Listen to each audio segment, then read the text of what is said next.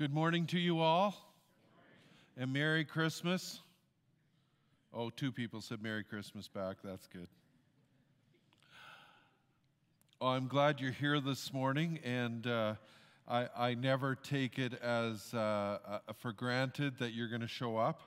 My hope and my prayer is the same reason I show up for you is that you want to grow deeper in the Lord, and you want to fellowship with the other saints and other people. And even if, let's say, the message doesn't touch you because you got that down pat, whatever it is, just being together with each other, it makes you go home and feel good about yourself. Let's bow our heads and pray. Heavenly Father, even as Pastor Rod was leaving, I could hear him coughing, and I just want to lift him before you. He's had this cough that just was diagnosed bronchitis again last week for, I think, close to 2 months. And I just pray, God, that you would heal up his body.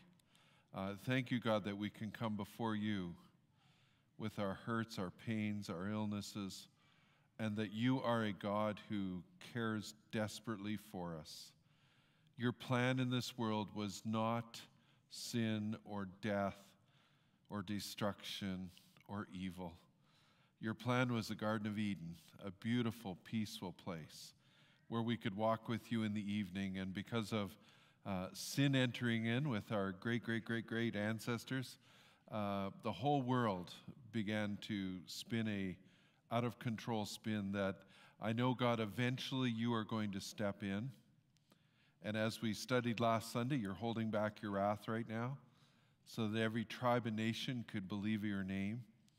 And as we move now into the Christmas season, as we think about the birth of Jesus, that beginning, well, it wasn't even the beginning. That plan was right at the very beginning, but his birth, Jesus' birth, began a tidal wave or a drop with ripples that is spreading throughout the whole world, right even in Cuba, Mexico City, Africa, wherever it may be. God, would you continue to use us, transform us, change us. In Jesus Christ's name I pray, amen. So about 2 weeks ago, I was getting up. Tuesday mornings, I get up at 5 a.m., doesn't matter the time. I try not to wake up my wife, so I was being really quiet, had the lights off, and I'm brushing my teeth in the dark. And as I was, I don't know what I did, but I just moved my hand towards the counter, and a glass that I have there, a glass, I should probably get a plastic one, that'd be smart. A glass, I swept it off the counter, and it hit the floor and smashed into lots of pieces. It hit my glass scale and really broken, so I kind of quickly moved back, turned the light on, was still in bare feet, and I actually went downstairs, just got a broom, put it in a pile, had to go. And I was hoping my wife would see it, not walk in there with bare feet. Can you imagine that? Anyway, way too much. You empathy people are just cringing right now. So anyway, about a week later, I noticed that when I had shoes and socks on, I never felt this, but whenever I get home in the evening, I'm a guy who, I don't like shoes and socks, and so I usually take those off really quick. And when I would walk on my left foot, I'd be like, oh, there's something irritating that foot. It's just not feeling good. And it got worse the next day and worse the day after that. And finally, I thought to myself, I bet you there's a little piece of glass in there. That's probably just this little thorn is getting more irritated, doing its damage, cutting away. So I asked my wife if she could take a look at it. So I laid down and put my foot on her knee, and she got the tweezers. I won't get into too much detail. Let's say if you grew up in the 70s, there was a commercial on TV with this big brawny lion, and he had a thorn in his flesh, and this little mouse came and took the thorn out. I was the roaring lion, and my wife was the little mouse. Do you want me to stop? I can stop. And I'm like, no, take it out. Oh, it hurts. Oh, it hurts. So I'm a little bit of a wimp. And my excuse is feet have lots of nerves, right, doctors? So I'm okay now anyway. So eventually she's digging around for a while, and she goes, I don't know, I can't see it, I don't know what's going on. Do you want me to keep trying? And I'm like, you can stop now. And then she looks on her shirt, and she just catches a glimpse of just a little teeny little speck of a piece of glass. She goes, oh, I think it came out. And in fact, she couldn't even it disappeared in our bedroom. So I'm probably getting my back all cut up with it, but no, I'm just kidding. Anyway, I wasn't even sure if that was it for sure, but in a day or two I noticed I could walk on bare feet. I feel fine. You ask, why do you tell me that story? Well, in the scripture, when you look at a story in John chapter 13, good chapter, lots of awesome things, you will come across a story where Jesus, and you don't have to go there, you will come across a story where Jesus washes his disciples' feet. You've probably heard it preached, and you probably, like me, would say, what's the story about? It's about serving. Jesus even said, I came not to be served, but to serve. So I've preached that. The church is about serving. The individual Christian walk is about serving. And so I've preached that over and over. But just recently, I had pointed out to me that there is a second part to that passage. And if you look at the passage and read it, and you're welcome to do that now or when you get home, you will notice that as Peter is, I think it was Peter, was having his feet washed, he says to Jesus, maybe you should wash my hands and my face too. And Jesus responds and says to him something that you need to hear and you need to understand. He said, basically, this Anthony's paraphrase, your whole body has been bathed and clean. In fact, everybody here, except for one, referring to Judas, has been made clean. All you need washed is your feet. And if you didn't know, what Jesus was trying to say is that through my ministry, through my work, through my preaching, you have been cleansed and purified. But you're walking in the world, your feet get dirty. And what is that dirtiness? It can be just people being mean to you. It can be when you're hurt. It could mean when you actually do some sin yourself. And what happens is we get that little thorn, that little piece of glass in our feet. We have been washed, we've been cleansed, but we get that little piece of glass. And I want to tell you this morning that Jesus wants to take it out. He wants you to move more and more into being completely washed. He wants you to move more and more into who he was and the example that he gave, where he came not to be served but to serve, where he came in humility.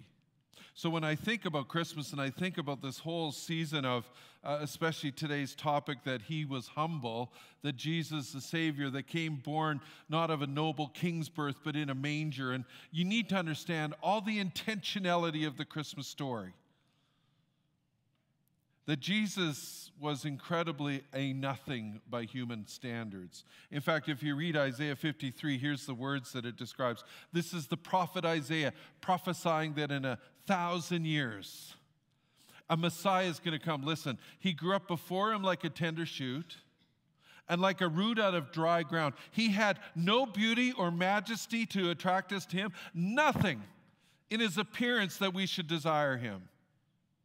He was despised and rejected by mankind, a man of suffering and familiar with pain. Now, if you start to study the scriptures, you understand that this is God himself becoming a man. And he lived and suffered in this broken world just like you and I. Like one from whom people hide their faces, he was despised, and we held him in low esteem.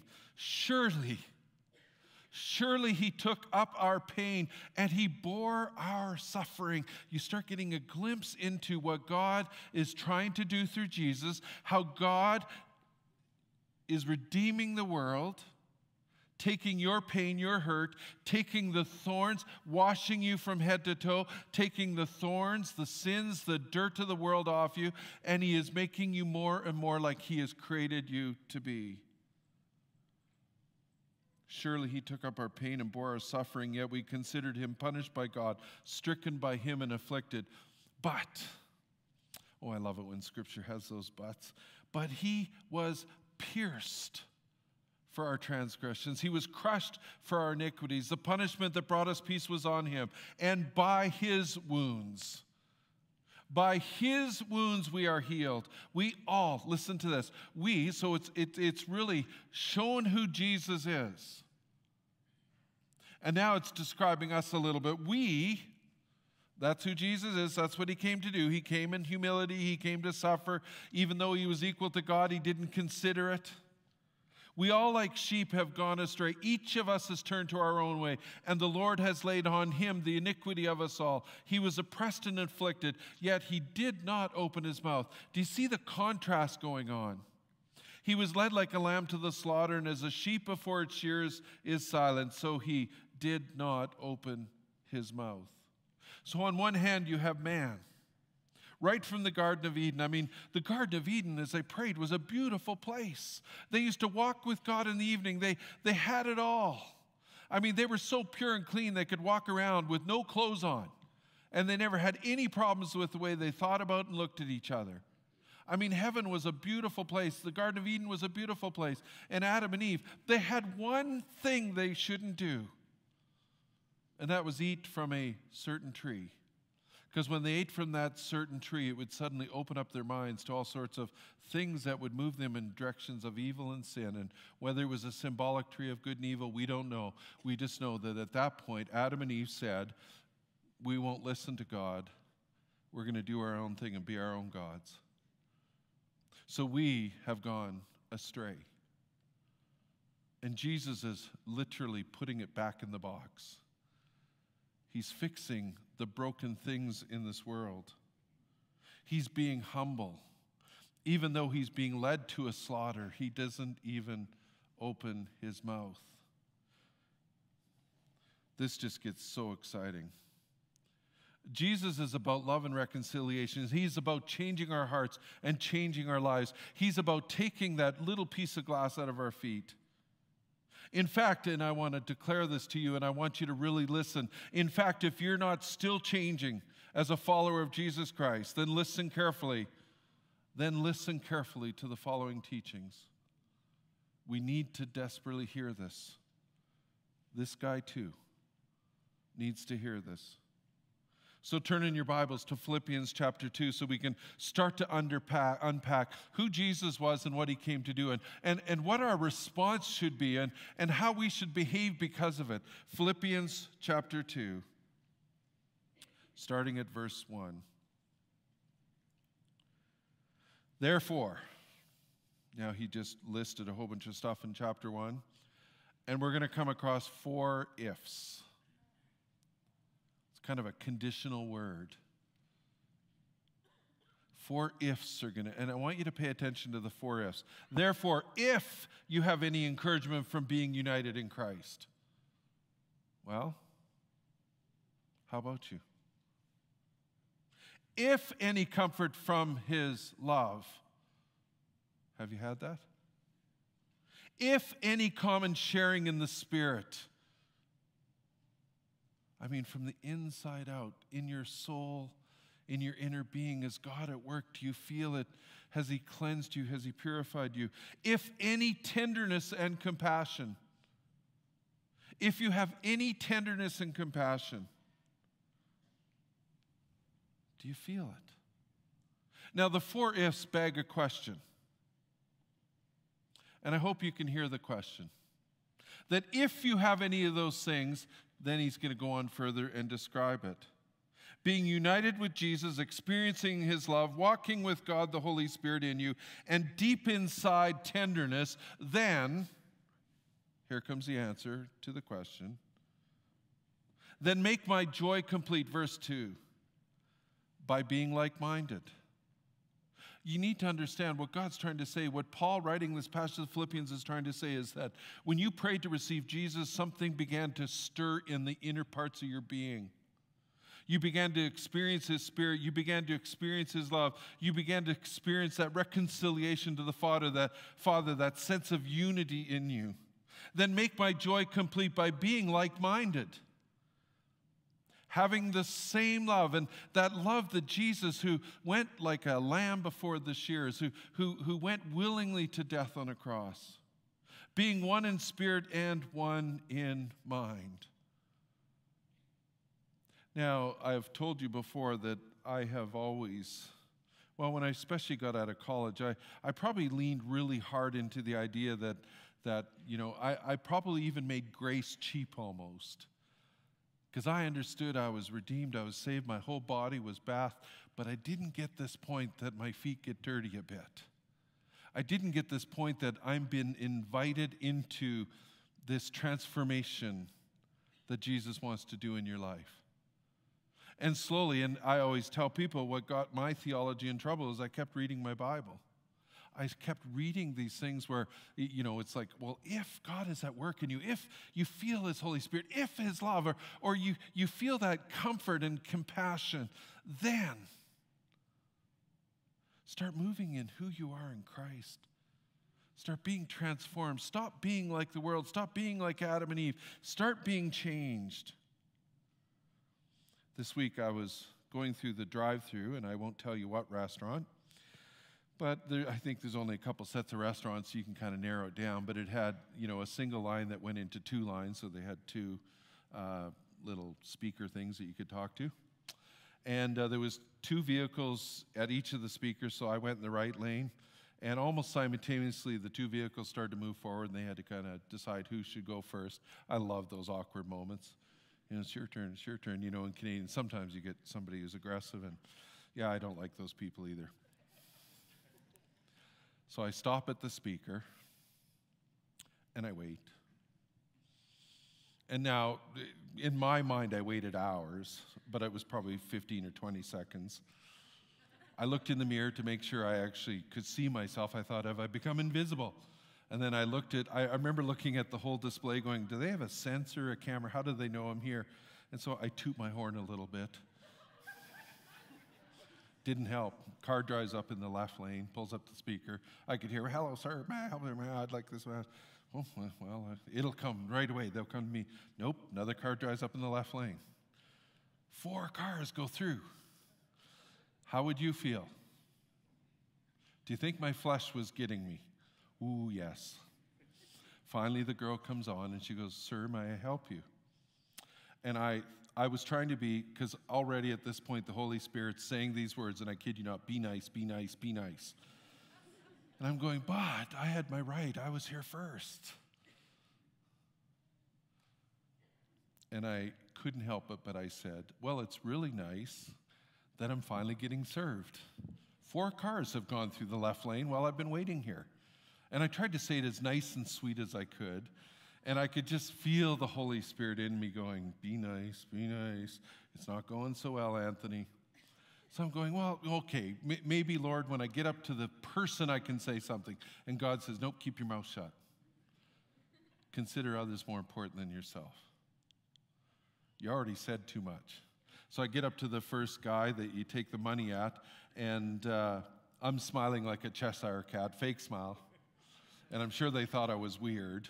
Second thing, it was a guy, so it was a girl I originally talked to. Ooh, at least they don't know who I am. I get to the second one, and there's lots of people there, and a guy comes up to help me, and I'm going, oh, good, hopefully nobody knows I'm the pastor of the Alliance Church. And now, after service, somebody's going to come, well, I was there, and you really offended me, and that could happen. But I was nice, smiled, told him, thank you, have a nice day. Do you believe God still wants to work on you? Don't get me wrong, God never overwhelms you. But it usually becomes really obvious when you've got a character flaw, a character trait. And I've just told the staff recently in one of the teaching sessions I do with them once a week, I said that almost every time you've got a flaw, there's usually a positive side to it. Like somebody who gets things done, takes charge. They can be bossy and ignorant, or they can be kind and humble and take charge. We keep going on in this verse, and we're going to see it unfold in verse 3, and we're going to start to see how humility is our DNA. It's who Christ in us, that if stuff flowing on the inside of you. The humility is our DNA. Verse 3, do nothing out of selfish ambition or vain conceit. I have my rights. I was here first. Who do they think they are? Do they know who I am? Rather, here it comes, in humility value others above yourselves. Ooh. Not looking to your own interests,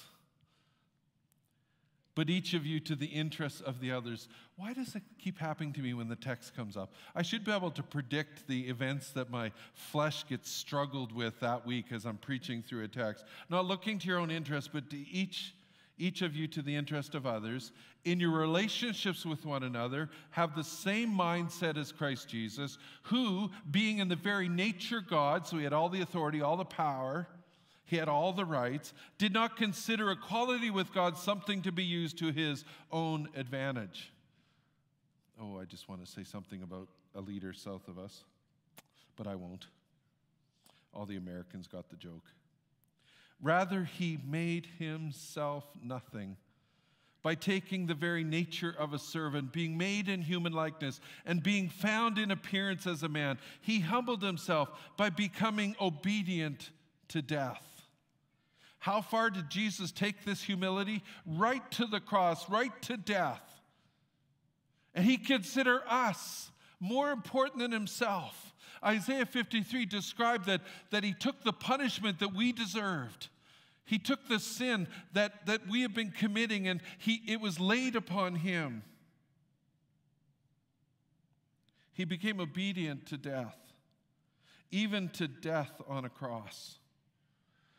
So yesterday I was having coffee with my wife, and I asked her the question. I said, I knew it was kind of a rhetorical question. I knew her response would be what it was. I said, and no, I didn't ask her if she thought I was humble. That wasn't the question. I said, which kind of person would you rather deal with? Somebody who's humble, or somebody who's selfish, aggressive, take charge? And she just kind of went, well, you know what the answer to that is. And I said, yeah, I'd rather deal with a humble person too. And then I followed it up with a second question. I said, does humility mean being a doormat? And she went, she said, well, was Jesus a doormat?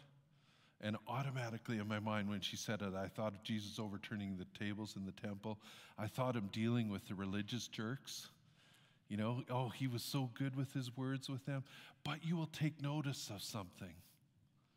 Whenever Jesus dealt with anybody, it was always with humility, kindness. Oh, he might be pithy. He might have some pretty cutting remarks about whitewashed tombs and rotting flesh on the inside, looking nice on the outside.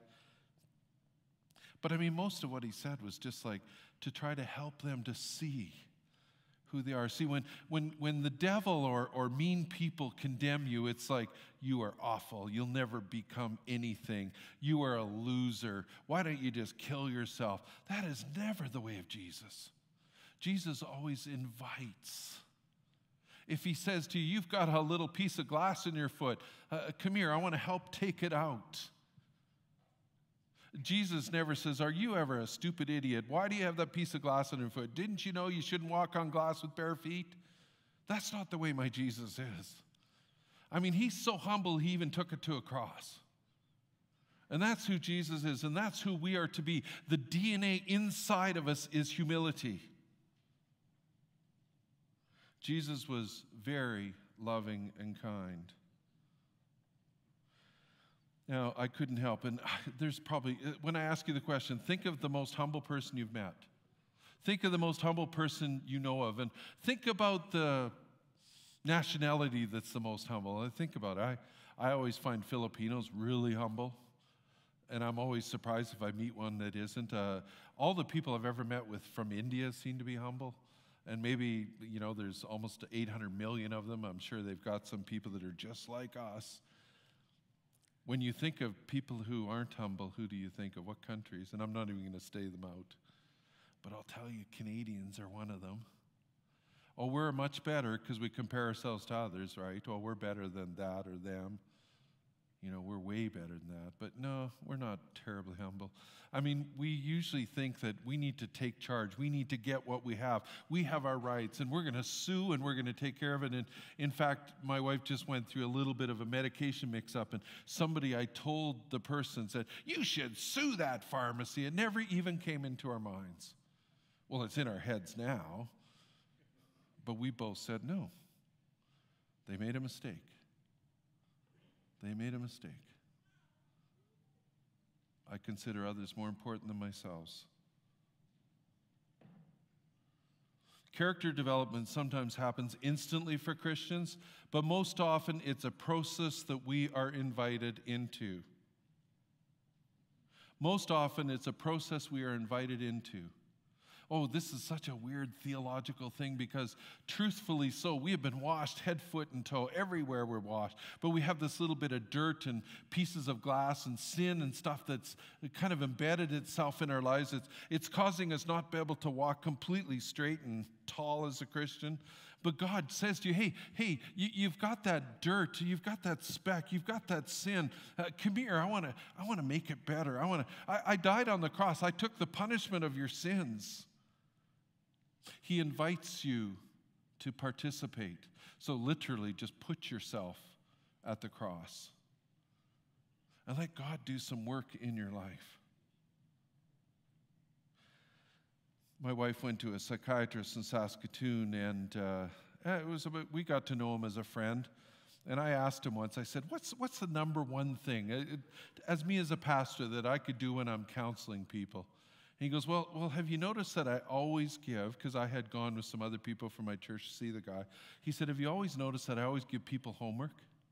I said, yeah, you gave my wife homework. I came with her once, you gave me homework. And he goes, honestly, and I said, what happens if they don't do their homework? And he says, I won't see them again. I said, really?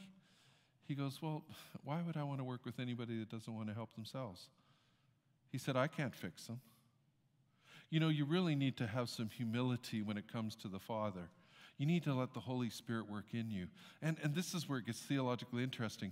So he points it out, then he picks it out, then he gives you the Holy Spirit power to change. And I mean, you can even theologically argue and say, actually, I had nothing to do with it, but God is calling you to participate in your sanctification. He's calling you to participate in your growth. And if you have not been growing as a Christian for a while, shame on you. Shame on me. God has called us to grow. So I'm going to end with, and this is a little bit of a long conclusion, but I'll try to get through it quick. I'm going to end with 10 steps to grow in godly character. This isn't my stuff. This is church renewal stuff. And the full expanded version of this is online at gpac.life. It's in the sermon notes for today. But if you go to gpac.life, there'll be a tile. You can look at these, and it gives a much better explanation that I have time for this morning. Or you can go to the counter out in the atrium, the information desk to the right. I had printed off 50. I don't know how many got taken first service, but if the Holy Spirit's speaking to you about entering in, you've got the thorn in the flesh. You know something's going on. You know there's some kind of dirt on your body. Step number 1, choose a godly character trait first. Choose a godly character trait. Now, you can go to 1 Corinthians 13, Galatians 5, Ephesians 4. If you go through the list, you'll see all the passages. Read that, and you can just choose. So notice it's actually a godly character you're working on. It's really hard to get rid of the bad behavior. It's really easy to put on the right behavior.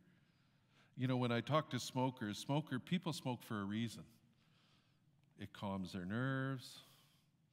I used to tell my mom she would want to go outside for a cigarette at my house, and I said, oh, you're going out to have a chat with your friend Siggy. Because whether I had made her uptight, I don't know, but she'd come in so relaxed. People smoke for a reason, so when people quit smoking, I say, well, the reason that you smoked, I mean, some of it, you know, the nicotine, I can't really help you with that, but the reasons, the emotional reasons, the addiction reasons, you need to replace it with something positive. And so what we're doing here is we're saying, choose a godly character trait. First of all, when you're choosing the godly character, observe disturbing and ongoing patterns in your life. Listen to what your spouse or friends say. That can be tough.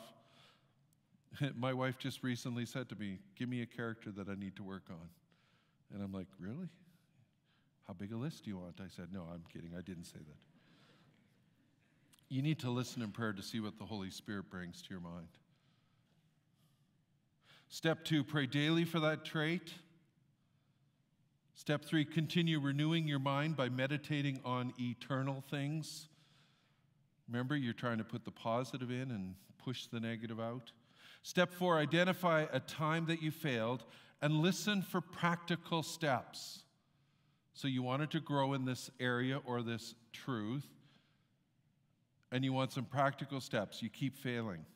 I want to just give a little note on this. If the Lord reveals to you a deeper identity-based or lie-based reason, example, I'm such a loser, failure, and no one loves me, as a cause for these failures, then you need some more inner healing. And I can tell you, we could help you make an appointment with Rising Above. But even better, we have Set Free coming up at the end of January and Soul Care in April. These tools will really help you. And it might take you a lot of tools to kind of get some good healing and insight as to what's going on. Step 5, confess any bitterness or offense. Step 6, receive inner healing, deliverance, and freedom from destructive family patterns. Sometimes a character trait cannot be changed because you need inner healing. For others, a demonic stronghold may be preventing spiritual growth in a particular area. It is also a possibility that the negative character trait we are trying to replace is a behavioral bondage passed on through your family tree. And again, Set Free deals with it a little bit, Soul Care even further. And even within my church renewal stuff, there's even another step that I was able to get free from generational stuff. It was a really weird one. I'd love to share it with you if you want to know. Step 7, tell someone and ask for their prayers. What do you think James 5 is all about? Confess your sins one to another, for the prayers of a righteous man does a lot.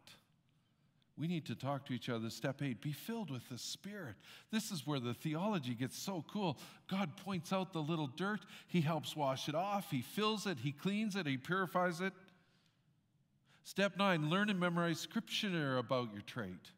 You know, if, let's say, you're impatient and you want to be patient, well, memorize all the scriptures on patience. Or you're a proud, arrogant, driven person and you want to be humble, well, memorize Philippians 2. And go over it every day. Meditate on it. Think about it. Step 10, keep in step with the Spirit. This is that hearing God stuff that 385 people went through.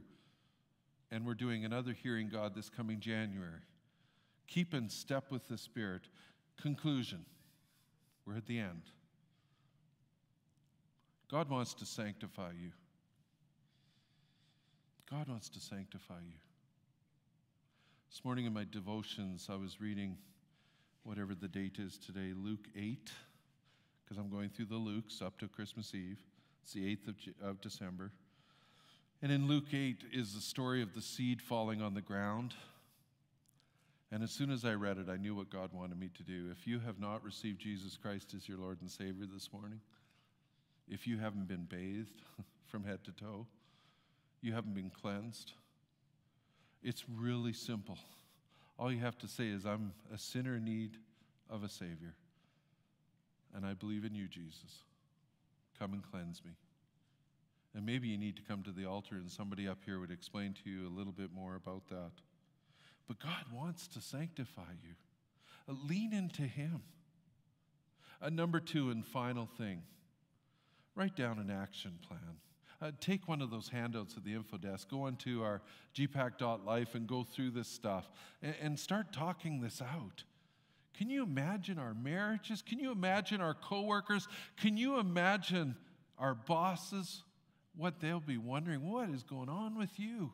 You got a Cheshire cat smile. What are you guilty of? And it's like, no, I'm just trying to obey what God's calling me to do. I'm supposed to be nice. I'm supposed to be humble. And I can tell you and understand this, that everything I've said this morning, God is not asking you to pull yourself up by the bootstraps. He wants to fill you, empower you. If you have experienced His presence, if you're born again, if you know His joy, if you know His Spirit, then you are going to grow in this stuff. God wants you to participate. Let's bow our heads and pray. Heavenly Father,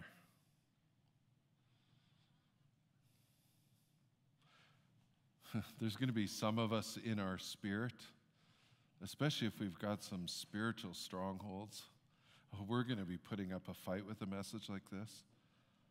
We're going to probably call me out for legalism or something.